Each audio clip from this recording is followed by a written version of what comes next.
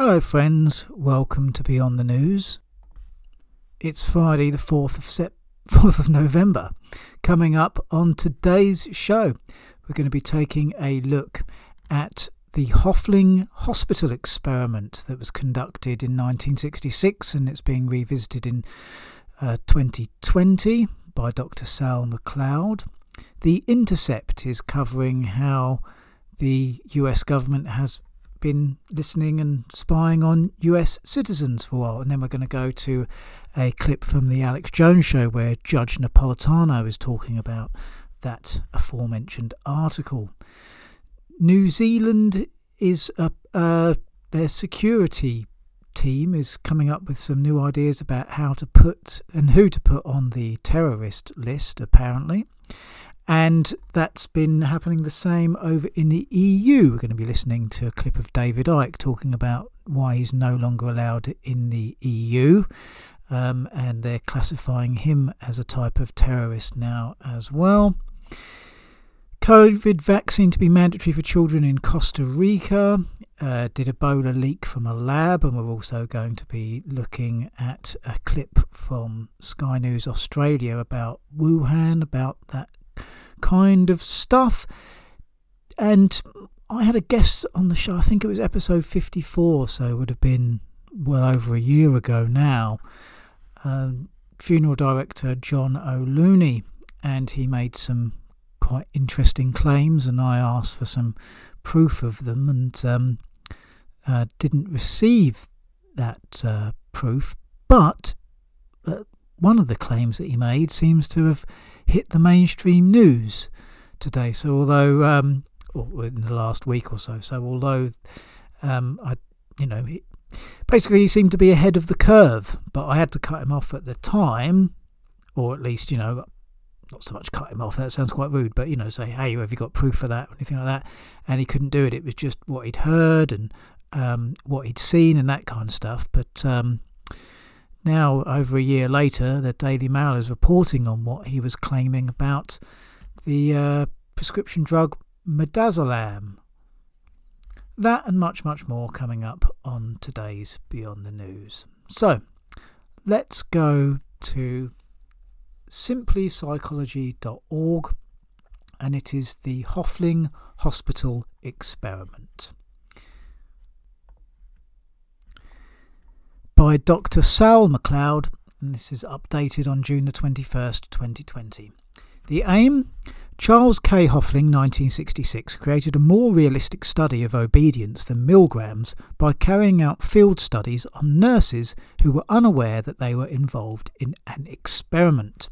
So if you want to know what Milgram was, I suggest you go and have a look at it. That's where they were asked to shock people to death, or at least that's what they thought. The people were just actors and no one really got a shock.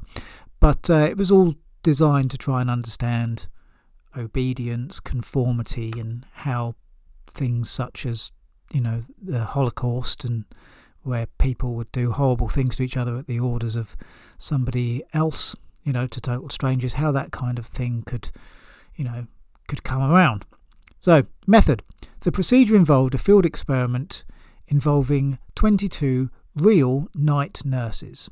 This was in 1966, by the way. Dr. Smith, the researcher, phones the nurses at a psychiatric hospital who are on night duty and asks them to check the medicine cabinet to see if they have the drug Astroten. When the nurse checks, she can see that the maximum dosage is supposed to be 10 milligrams.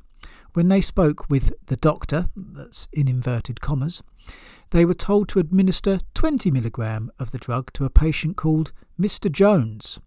Dr. Smith was so Smith and Jones there.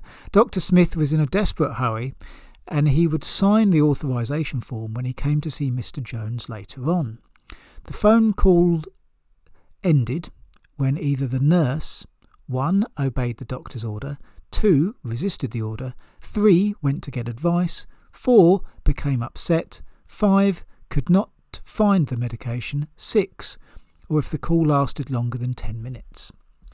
The medication was not real, though the nurses thought it was.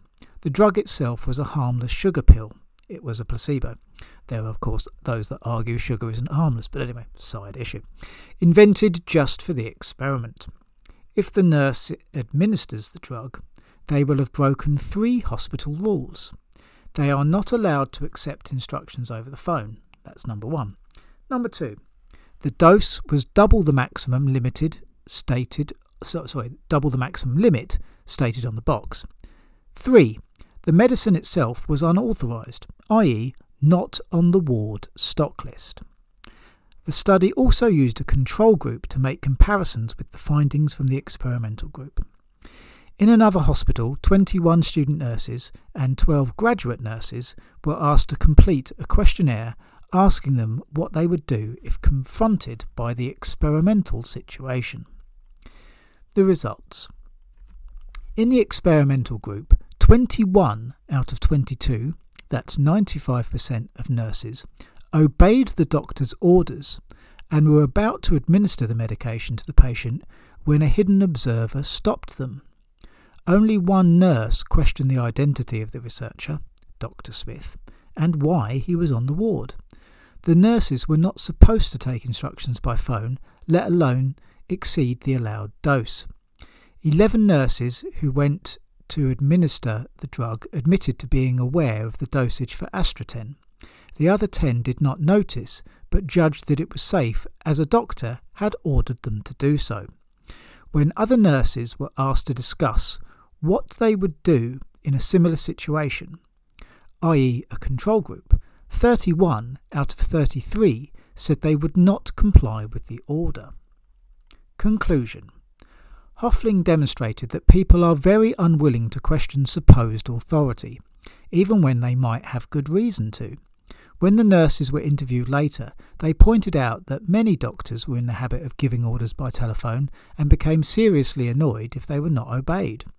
Although such obedience was against regulations, the unequal power relations between doctors and nurses meant life would be very difficult if nurses did not do what they were told.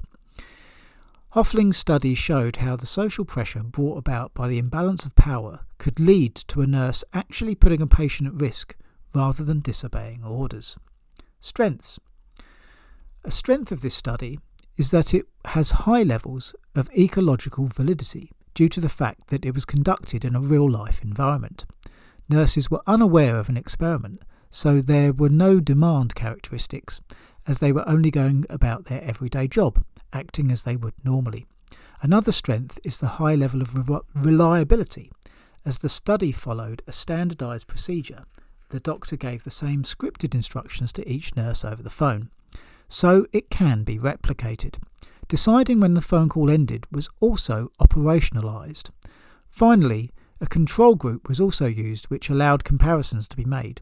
Participants' variables were minimised as the nurses in the experimental and control groups were closely matched for age, sex, marital status, length of working week, professional experience and area of origin.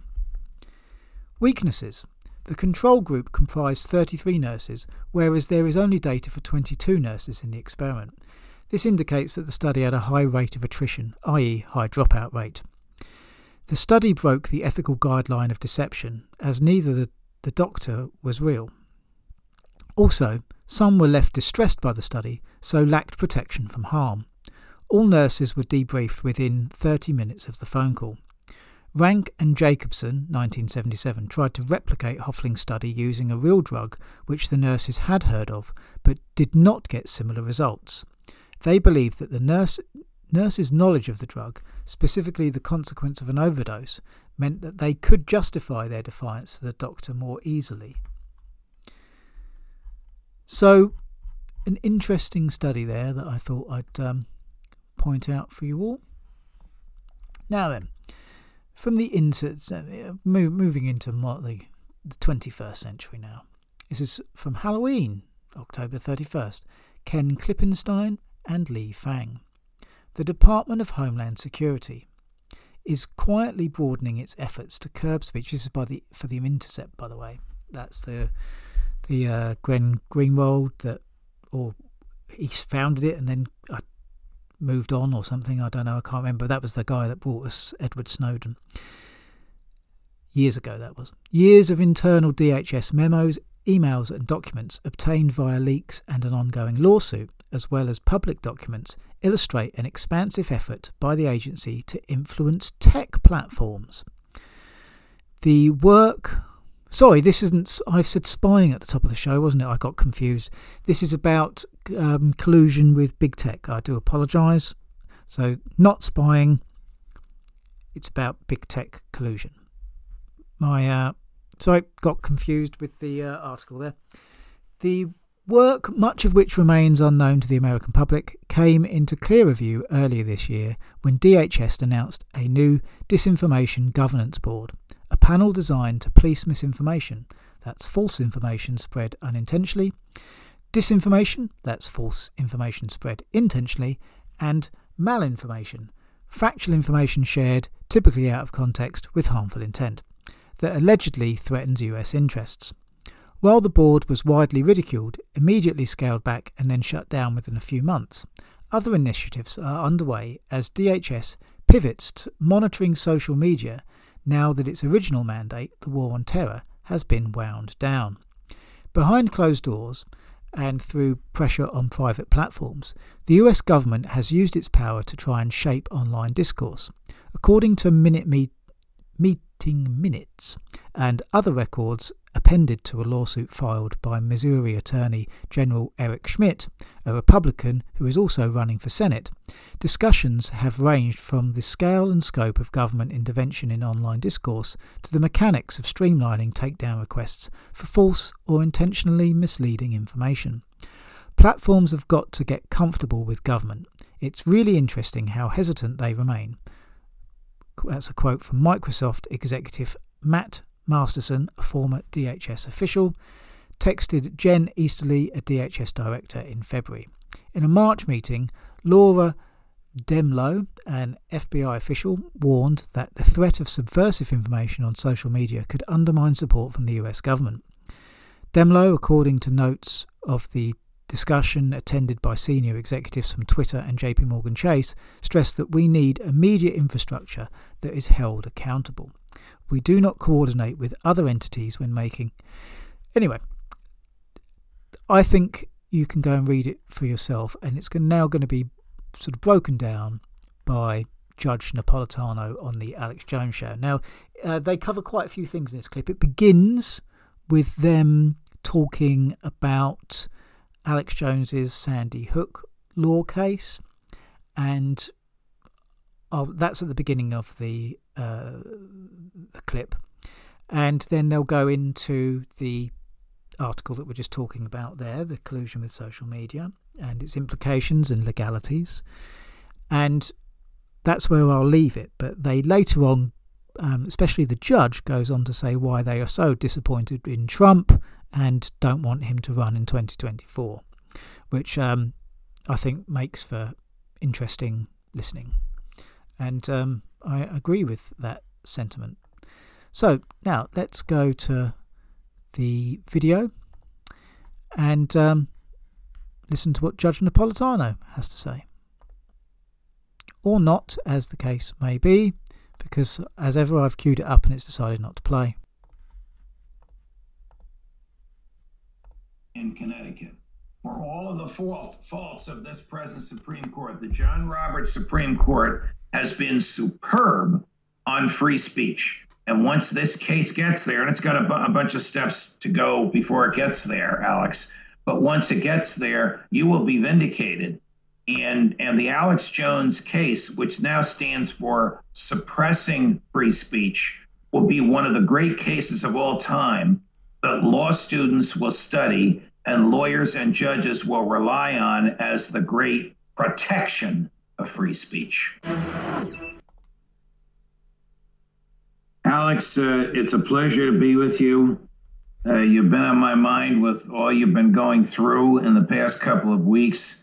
I have talked about you on my podcast. I wrote a piece called Alex Jones and the Freedom of Speech, which, thanks be to God, got tremendous coverage and made a very plain and basic free speech argument before you in your behalf.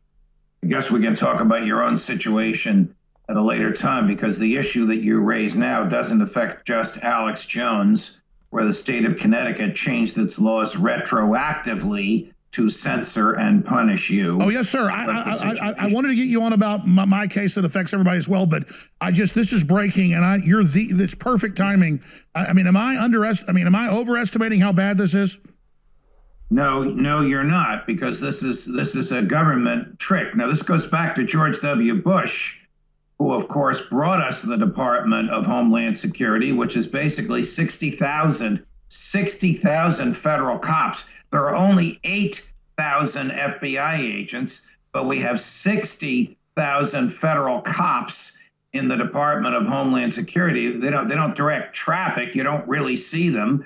They do the types of things that you are quite properly and quite courageously warning your audience and the American people about.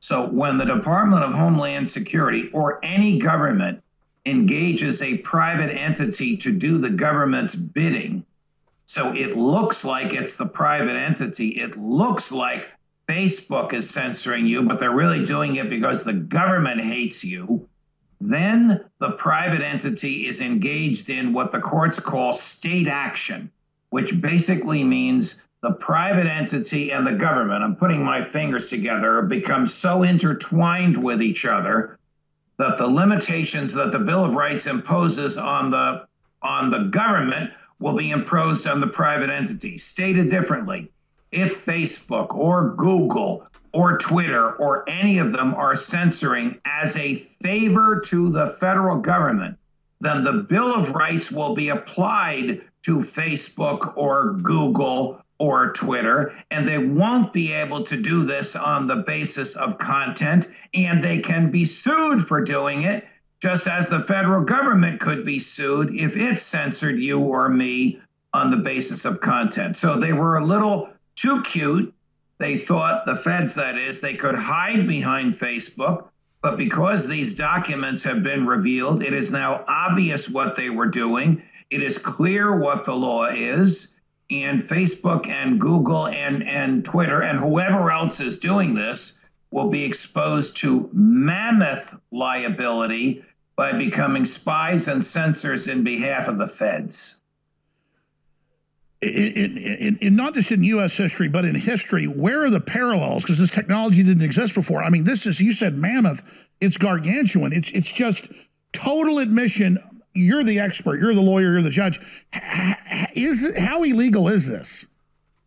Well, it is profoundly illegal, because it has a private entity standing in the place of the government, and the Fourth Amendment prohibits the government from doing this. So when Edward Snowden, for example, revealed that the NSA was spying on everyone, he revealed what was up to that time the most massive federal violation of constitutional liberties in the post-Civil War era, again instituted by George W. Bush, which was capturing every keystroke on every desktop and every mobile device in the United States. The Total Information Awareness Network that you first exposed.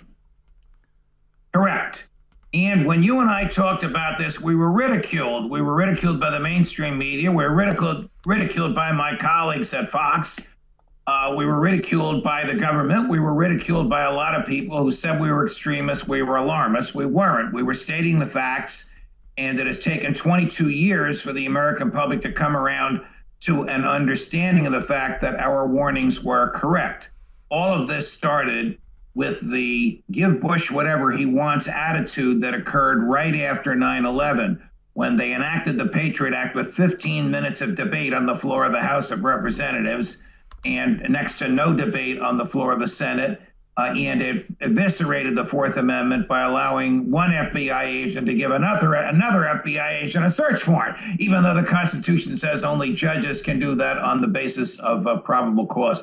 All of that led in varying steps to the Department of Homeland Security, to more massive spying, to a doubling and trebling of the amount of agents that work for the NSA. So there's now, it's the same number as the DHS, 60,000 American spies. This is not the same 60,000 that work for DHS. This is another 60,000 who work for NSA, and all they do is spy on America. So this is getting worse and worse and worse and worse and worse. But what was revealed yesterday was far more duplicitous than what even Bush was doing. Bush was having, and Obama before this, was having the government directly interfere with your constitutional liberties. What now know has happened under Obama and Biden is the federal government hiding behind big tech and pretending it is big tech that is censoring us, when in reality it is big tech doing what the federal government wants. Now, why would big tech do this for the federal government? Great question. Easy answer. Because there's a statute that immunizes big tech from being sued for the consequences of what big tech posts. So the statute says Facebook is Hold on, stay there and explain this, but it's simple. They're indemnified, so now the federal government gets indemnified from surveillance. Unbelievable racketeering. We'll be right back. Now, about 7-8 years ago, former head of the NSA saying, we've never spied on a single American citizen. Total lie. Came out, they're spying on everybody. But imagine the controversy now with DHS, with NSA-like powers through big tech and the banks and the universities and NGOs farming out government orders on who they want censored, who they shut down. That's why Zuckerberg a month ago on Joe Rogan is getting ahead of this. He knows it's coming out. He's like, yeah, the FBI told me don't cover Hunter Biden. It was Russian disinfo. And you read this, it's total election meddling. They admit it's about the elections. So Trump got in for 4 years, but he wasn't really in because these bureaucracies were still operating. So it was really bad under Obama. Trump gets in, they're still operating undercover. And then now under Biden, it just spikes.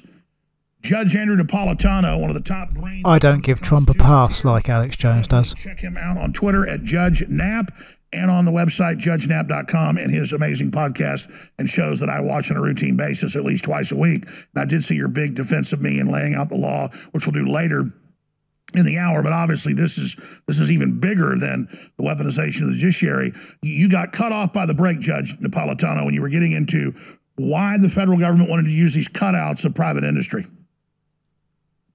Well, the real question is, why would private industry cooperate with the federal government? Because the feds have enacted a statute that declares that big tech is really a bulletin board. So view Facebook as a bulletin board. Some crazy person could post some harmful information there or some private information, and an innocent individual harmed by it.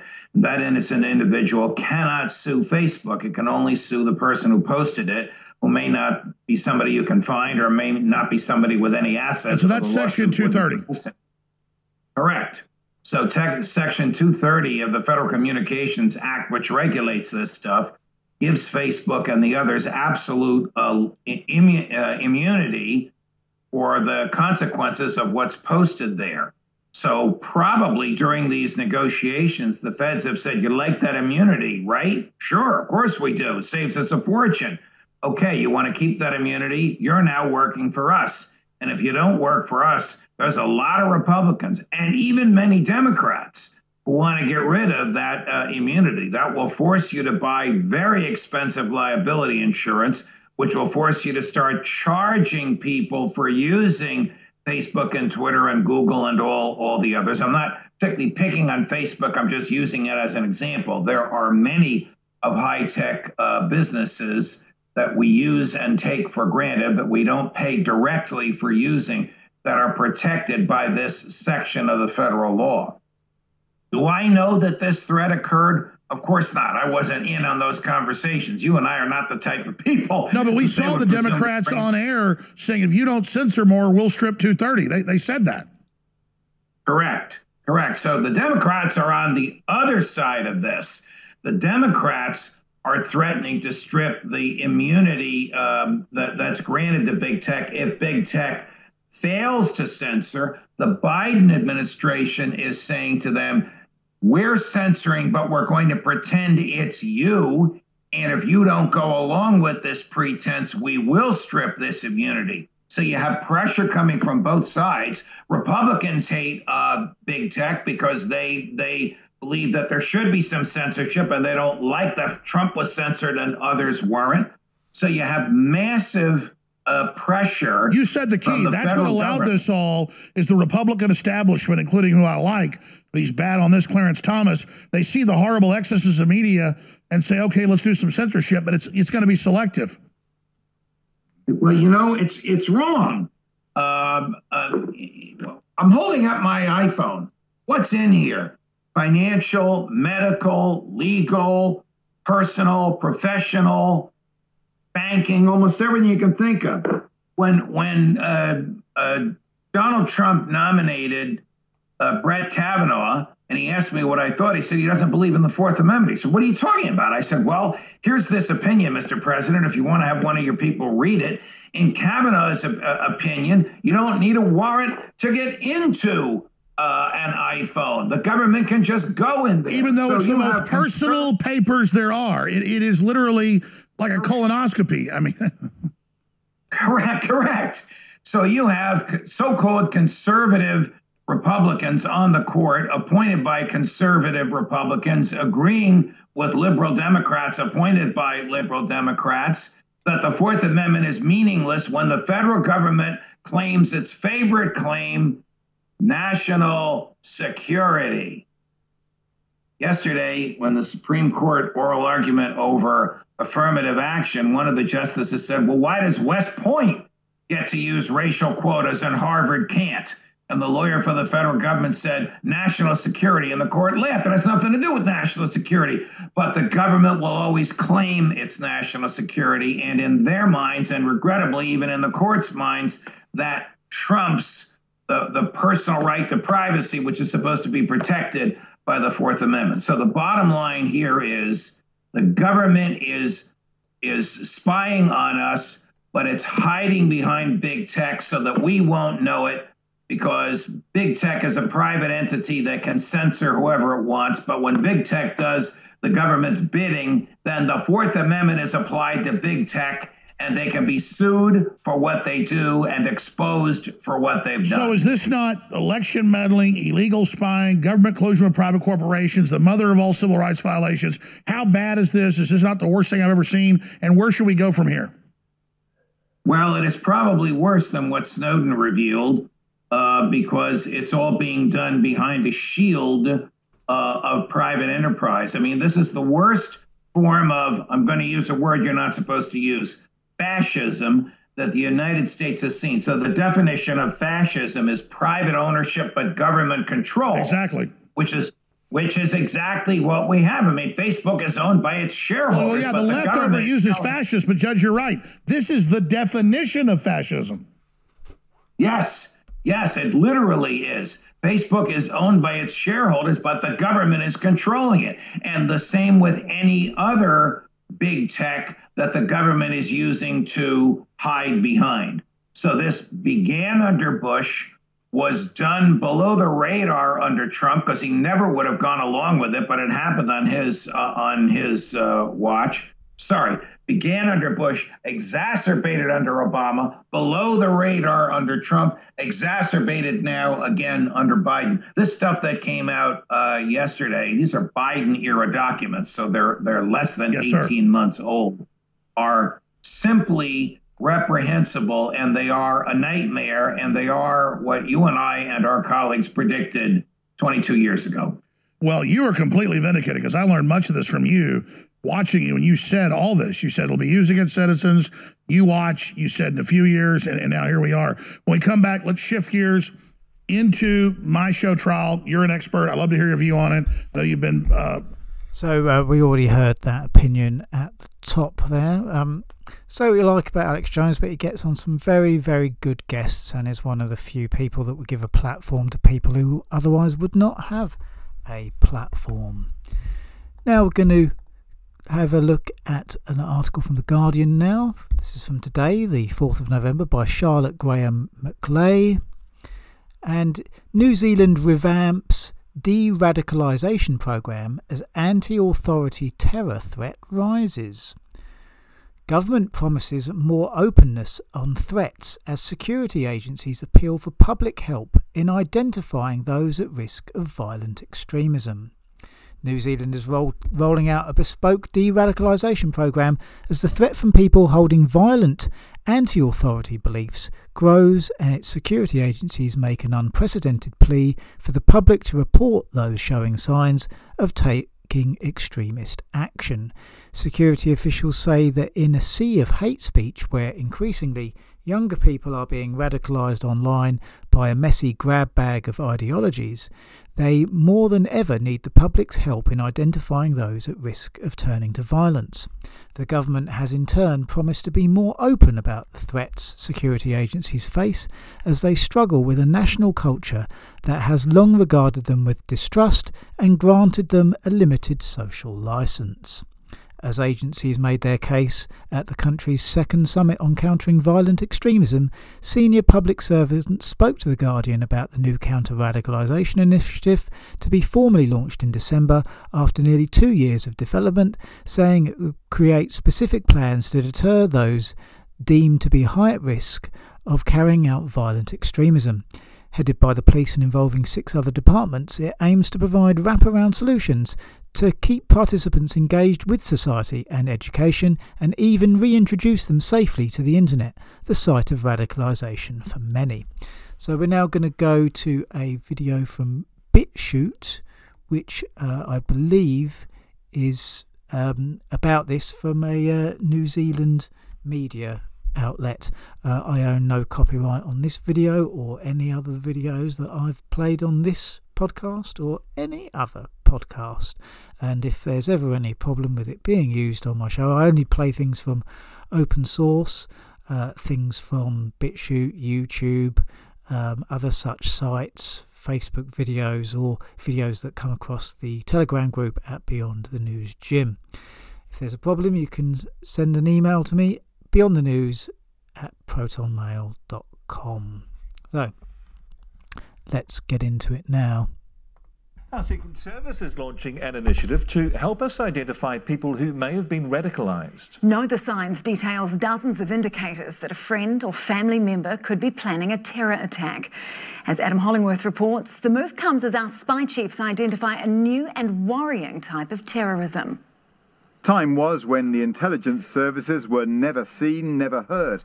But now they're loudly proclaiming your country needs you to keep an eye on those you know and, if necessary, dob them in. Recognising a potential warning sign and then alerting NZSAS or police could be the vital piece in the puzzle that ultimately saves lives.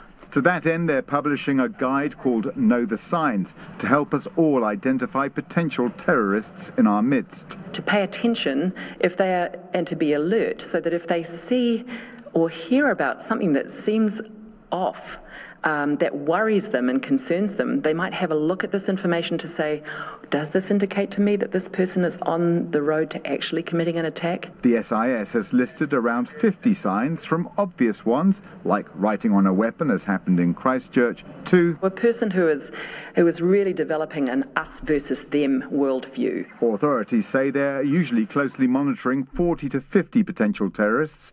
These people used to be motivated by their white identity or by their faith.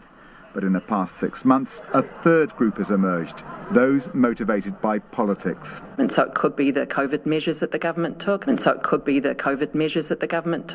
or it could be other policies that are interpreted as infringing on rights. And it's what I sometimes describe as a kind of hot mess of ideologies and beliefs, fueled by conspiracy theories. The launch of the initiative Know the Signs is an indicator that the security services know that they can't do it alone. They need the help of the public. But to some, the guide is a first step only. How do we upskill those people in our community who are much closer to people who might be potentially radicalised and get them to understand what it is they're seeing? That's our challenge. Adam Hollingworth, News Hub. So that video was edited to repeat a couple of lines there, evidently. So from the BBC now, COVID vaccine to be mandatory for children in Costa Rica. It's 5th of November 2021. I'm not certain if that was repealed or not.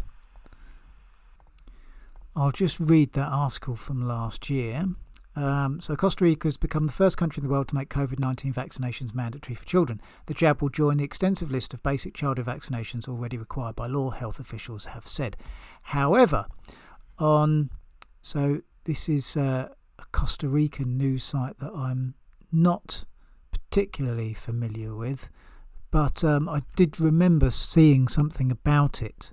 So this is one of the articles that was sent that comes across, and so this is my response, is that I don't think that stands anymore, and this is the closest thing I could find to describe it. But anyway, I'm not familiar with Costa Rican news, but I will do things that get sent across onto the Telegram group. If I think no, that's no longer in date or anything like that, I will try and bring up what little knowledge I have from the situation and try and give a more updated version. So anyway, in his first degree as president, Rodrigo Chavez eliminated the mandatory use of the mask as well as the obligation to be vaccinated against COVID-19.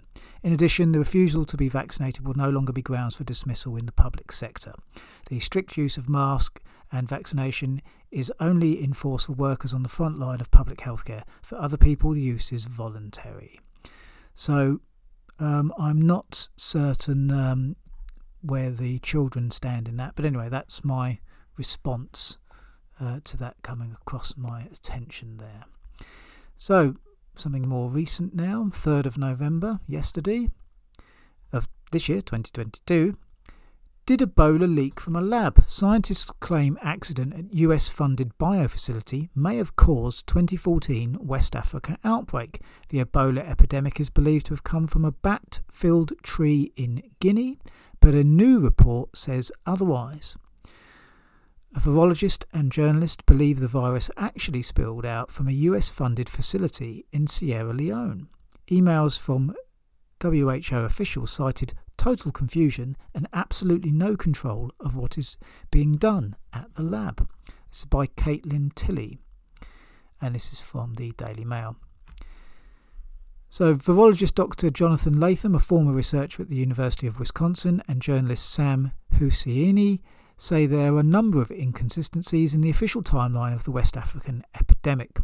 They claim the virus likely emerged during routine research activities from a laboratory in Kenema, Sierra Leone, which at the time was receiving funding from the US government for its work on Lassa fever. The lab specialised in hemorrhagic viruses similar to Ebola, though it's unclear whether it actually handled the epidemic-causing pathogen. Most experts still believe Ebola emerged naturally during a spillover event from animals in Guinea, around 175 miles from the lab. Bats known to harbour Ebola were identified in a village where the first official patient was diagnosed, but researchers never found the original animal host. An independent expert responding to the findings told DailyMail.com the theory was certainly possible, but raised several questions about the credibility of the authors. Dr. Latham has a master's degree in crop genetics and a PhD in virology, and was a postdoctoral research associate at the University of Wisconsin. He runs a website that has received a strike by online fact-checkers for misleading scientific claims in the past. Writing in those online fact-checkers, we have covered their those would be the same online fact-checkers that Judge Napolitano was talking about earlier with regarding to we're going to bring in censorship as a result, and the fact-checkers were doing it. So you can take that with a pinch of salt. But who knows? I have no idea what the claims that he made. I may go onto that website and go, yep, I completely agree with the fact-checkers. I don't know. I haven't checked them out. Writing in the investigation, the author said there is so far no evidence for an animal reservoir for Zaire Ebola in West Africa. Right, and the article continues, and there's quite a lot to digest there. And you can go and read it. It's all found in the comment section of hopefully where you found this video. And seeing as it's the Mail, we can do best rated, worst rated. Okie dokie. Up 990 down 12. Very sinister goings on in the world. Much corruption true. You cannot trust the WHO. Next. Up 654 down 30. Ebola is man-made and has a patent. Alright, let's have a look at the worst rated now. Up 11 down 72. There is no leak and no lab. Everybody knows these viruses occur naturally in nature and are no human invention. History has proven this with bubonic plague, influenza, Spanish flu, SARS, all happen naturally. Just a thought on, I don't know whether it has a patent or not, but I do remember listening to scientists talk about the SARS outbreak and reading mainstream news about the possible lab involvement in that as well. I can't remember what edition that was of Beyond the News, many editions ago now. Up 11 down 64. Oh, here we go again. Conspiracy number, and then 1 and then lots of zeros. So, speaking of some of the world's most foremost conspiracy theorists,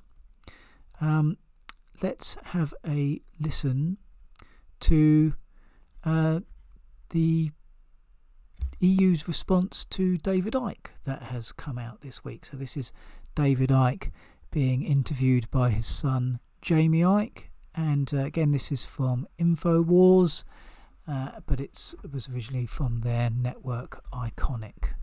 Let's see if the video plays. Nope. And welcome to a special interview here. If you haven't seen already, then you're about to hear one of the most shocking and terrifying stories for freedom of speech and censorship that you'll have heard in recent times. In the evening last night, David Icke was banned from the entire EU mainland, with the exception of Ireland obviously, for simply wanting to speak at a rally in Amsterdam. So Dad joins me now, welcome. So tell us about the story from your side. How did this begin and what's gone on? Well, thanks, Jay. I'm in a hotel, which I'm going to leave shortly. It's near Folkestone, and I was here to go through the Channel Tunnel today to Amsterdam. And then I was told last night we got a ludicrously long and rambling email letter from the Immigration Department and the Justice Minister, actually Injustice Minister in the Netherlands, saying that not only was I banned from speaking at a peace rally in Amsterdam on Sunday, but actually I was going to also be banned from the 26 European countries of the so-called Schengen group. And so what we are looking at here is something that people who have been abusive of me and ridiculing me and dismissive of me all these decades are going to have to face a shocking fact, and that is that I have been right all along. And you put this into perspective. I'm one guy living on the Isle of Wight. I say that to self-identify with the labels of a human body or human life, whether it's color, culture, sexuality, income bracket, race, religion, whatever, is ridiculous and confirmation that anyone who does that has not grasped what reality is, and actually we're all, in the end, one consciousness having different experiences. And someone with that philosophy has been demonized as a hate monger, spewing hate, according to the ludicrous Injustice Minister in the Netherlands. I've had ultra-Zionist organizations, as usual, there's one in every country, and they're used to silence anyone who's getting close to the truth, who has demonized me in the Netherlands. A man and a dog organization, just like the man and a dog organization in Australia, the Anti-Defamation Commission, I think they called it, was responsible for getting me banned from Australia in 2019. And people need just to look at this situation and ask, why is this so-called all-powerful, omnipotent system of national and global institutions so terrified of one guy? A guy they dismiss, oh, he's mad, he's ridiculous, he thinks reptiles run the world. But I don't actually. I know they do, ultimately. And why this extraordinary, over-the-top response to one man, I say again, coming to Amsterdam, speaking for half an hour at a peace rally, and going home? Why are they so terrorized by me? And I'll tell you why. Because they know I know. They know I know in fine detail, deep, deep, deep, deep in the rabbit hole. They know I know. They know people like Mark Rutte, the World Economic Forum controlled alleged Prime Minister of the Netherlands. The Netherlands royal family, the House of Orange, up to their neck in this stuff, know that I know. And therefore, they are desperate that no one else knows. And so they have to stop me communicating it. And the detail that I've put together in the last 32 years. And what you're seeing here is not omnipotent power expressing itself and imposing itself. You're seeing panic over one man and what he's got to say. So anyone out there, if you want to know what's going on in the world, then watch my videos and read my books. And then you'll see in context why this extraordinary, extreme, over-the-top fantasy of banning a guy from 26 countries for his opinion, you'll see what it's all about. So I just wanted to make a point there about what he was saying as regards the Zionist thing.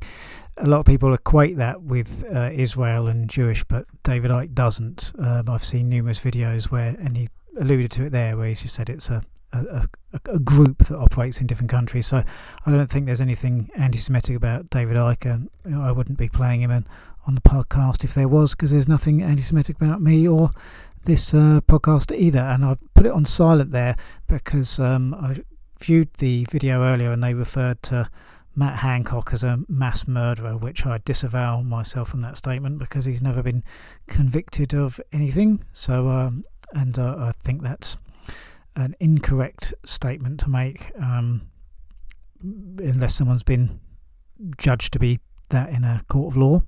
And also the whole reptile thing. I don't go down that rabbit hole on this podcast at all. This is all about mainstream news, what I can prove, and where conspiracy theory meets mainstream news. That's what Beyond the News is all about.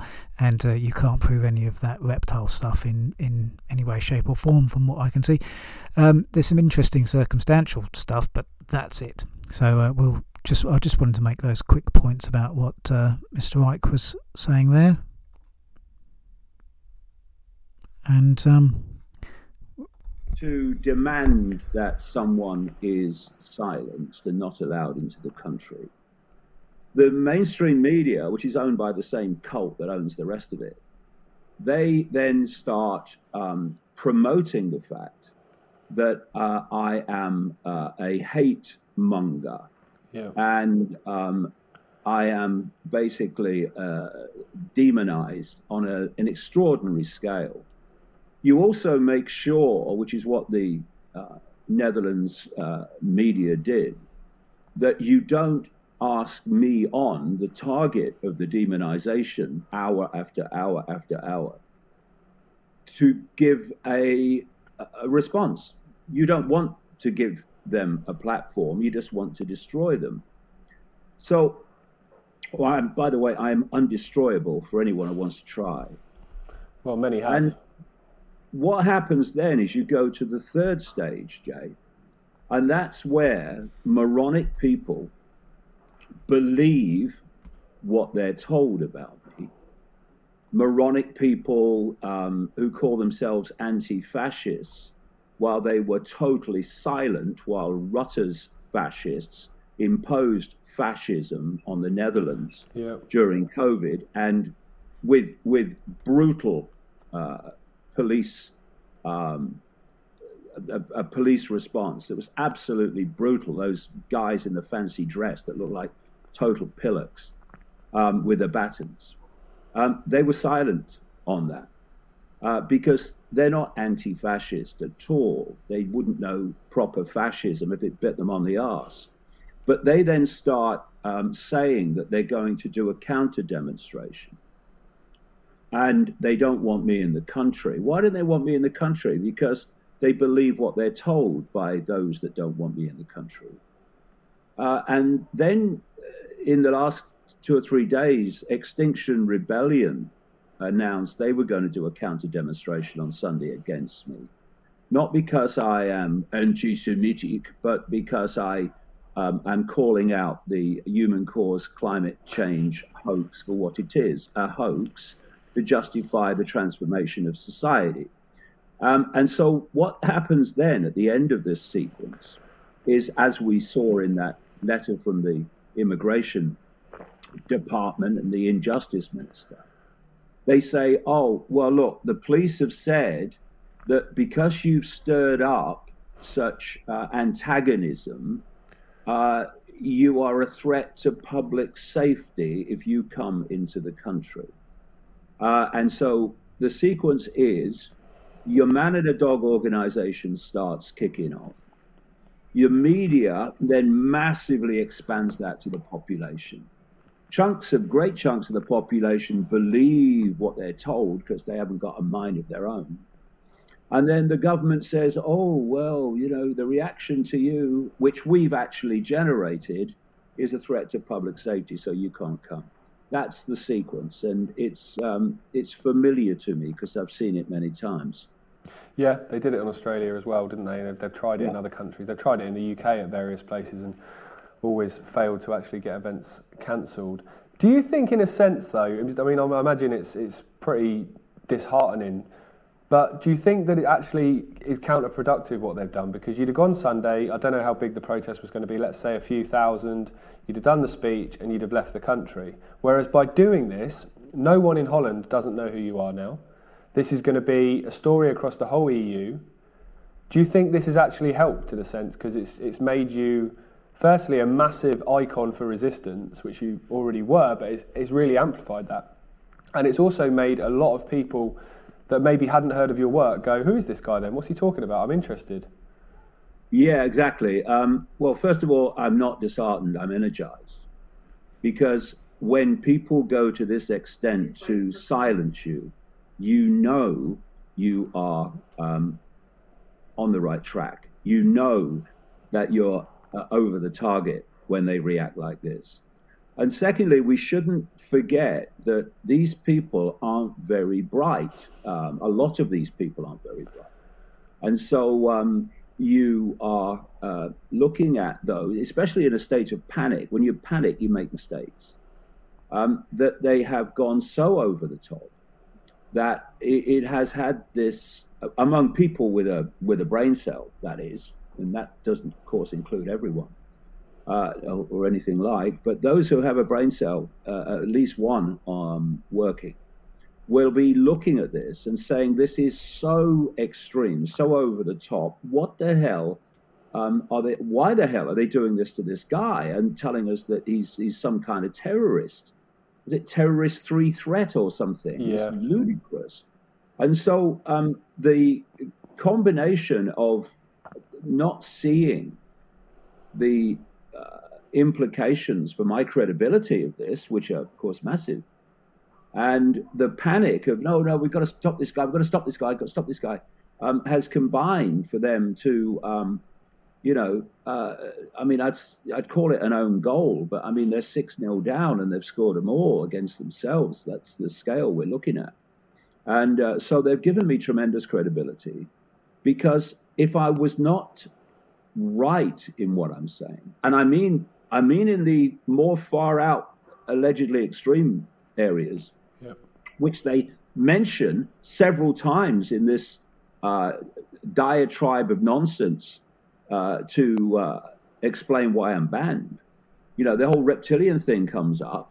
I mean, why aren't they just saying, if it's so ludicrous, oh, it's just mad, no one's going to believe that? But it's true. And that's what they're terrified of. And I'm not talking about the minions that you know, in the administration in the Netherlands. They'll just do what they're told and believe what they're told to believe. But in the deep inner core of this global cult, they absolutely know that I'm right. And they're terrified that enough people will see that I'm right and realize the true nature of what we're facing. And that is a non-human force working through a human network, the global cult, to impose its will and its total control via AI on the human population. And that's where I'll leave it there. I don't go into the whole... I stick to conspiracy reality, and the whole reptile stuff's definitely conspiracy theory, in my opinion. That's not ridiculing Mr. Icke, and that's not what I cover on this show. So, this was conspiracy... well, let's put it with a question mark. I'll just read it as it is. So this was first brought to my attention by the interview I did with John O'Looney over a year ago. It's by the Daily Mail. Did care homes use powerful sedatives to speed COVID deaths? Number of prescriptions for the drug midazolam doubled during height of the pandemic. Powerful sedative prescriptions doubled at the height of the coronavirus. Prescribing of the drug midazolam increased by more than 100% in April. Whistleblowers also claim to have witnessed misuse of sedatives. It's by Stephen Adams and Holly Bancroft. It's by 12th of July 2020. So this would have been before I interviewed. Oh, I didn't notice that date when I first pulled it up. Well, that's interesting. I hadn't come. So this would have been a year old before I interviewed John O'Looney. And there was me thinking it was only just breaking now. Well, there you go. I've learned something today. I'll read it out anyway. So yeah, I just had to check that date. Published on 12th of July and updated 12th of July 2020. So over 2 years ago now. Wow. And I hadn't noticed this before. Interesting. The number of prescriptions, and that's why I like... I can't remember how this came across to my attention now. Was it the Beyond the News Telegram group or other research that I'd done? Anyway. Let's read on. The number of prescriptions for a powerful sedative that can kill the frail doubled at the height of the coronavirus pandemic, raising fears it was used to control elderly residents in stretched care homes or even to hasten their deaths. Official figures show out-of-hospital prescribing of the drug midazolam increased by more than 100% in April compared to previous months. An anti-euthanasia campaigner last night said he suspected that the spike was evidence that many people had been put on end-of-life protocols or pathways. You can, of course, I'm going from memory now, you can go, what was mainstream news was something called the Liverpool Care Pathway. Whistleblowers also claim to have witnessed misuse of sedatives, with staff told to give them to dementia patients to stop them wandering the corridors. The claims are unverified and were last night vigorously disputed by the Association for Palliative Medicine, which said that there were good reasons for the increase. Over the past 5 years, about 15,000 prescriptions for midazolam to be used outside of hospital have been written each month in England. In April, 38,582 prescriptions were made, more than twice the February figure. Retired neurologist Professor Patrick Pollicino, who was instrumental in raising concerns a decade ago that the Livable Care Pathway, was bringing forward patients' deaths, believes the jump indicated something similar had happened. He said midazolam depresses respiration and it hastens death. It changes end-of-life care into euthanasia. Yeah, it depresses respiration, so doesn't help you breathe. Not good during a COVID pandemic, one would have thought. Professor Pollicino also claims that the official flowchart intended to help health workers decide if people sick with COVID-19 were suitable for intensive care wrongly consigned those deemed too frail to end-of-life care. So let's scroll down to the comment section. And let's see if they've been moderated for a start. The comments below have been moderated in advance. Yeah, that seems to be more and more coming from the Daily Mail now. So best rated, up 705, down 69. If I was elderly in a care home and was suffering badly, I want to go sooner rather than later. And the next one, up 667. So these comments are all 2 years ago, by the way. Up 667, down 53. There is nothing wrong with sedatives at the time of death. My dad was flailing and distressed and was given sedatives to keep him calmer and more peaceful. We were grateful for the intervention, so of course their use increased as death rates increased. Up 602, down 22. Care staff can only administer what a doctor prescribes. Care home staff can never prescribe anything. Don't know about that. Literally don't know, so I'm not saying it's true or not. Right. Worst rated, up 79, down 183. Or could it be that those parents, carers and patients wanted a stockpile of their emergency rescue medication for their epilepsy? It is used for that too, subject to a consultant prescribing it and inclusion of the medication in the person's epilepsy care plan. Another attempt to smear care homes and carers. Next one, up 37, down 74. It's so sad these drugs had to be used. I'm sure the prescriber did so with patients' best interests at heart. So, next now, again from the Daily Mail. Russia's ambassador warns Britain is too deep into the Ukraine conflict and says Moscow will publish proof UK helped carry out suicide drone attack on the Black Sea Fleet, adding, it is dangerous, it escalates the situation. It's 3rd of November by Stuart Carr and Chris Pleasance. Russia's ambassador insists he has evidence of the UK aiding a Ukrainian drone attack on Putin's fleet in the Black Sea. Diplomat Andrei Kelin has said Britain is involved too deep in the Ukraine war and warns of consequences. Russia said it lodged a strong protest over Nord Stream and Black Sea attacks, which it accuses UK of aiding. Britain denies direct attacks on Russia as false claims on an epic scale, but is open about support for Ukraine. So let's just, I think the bullet points sort of cover that, but you can go and read the whole article for yourself. Let's have a look at best rated and worst rated now. There we go. Right, best rated. Up 3045, down 1043. Can't believe a word Russia says. Where's the proof, Putin? I think that's fair enough in a time of war. Right then, up 2338, down 351, and that's show us your evidence. I think that's fair. If you're going to make claims, show the evidence. That's why I don't go in for the same reason. I think that's fair enough. It's the same reason that I don't go in for the whole lizard thing with Ike on this podcast, because I stick to only what can be proved.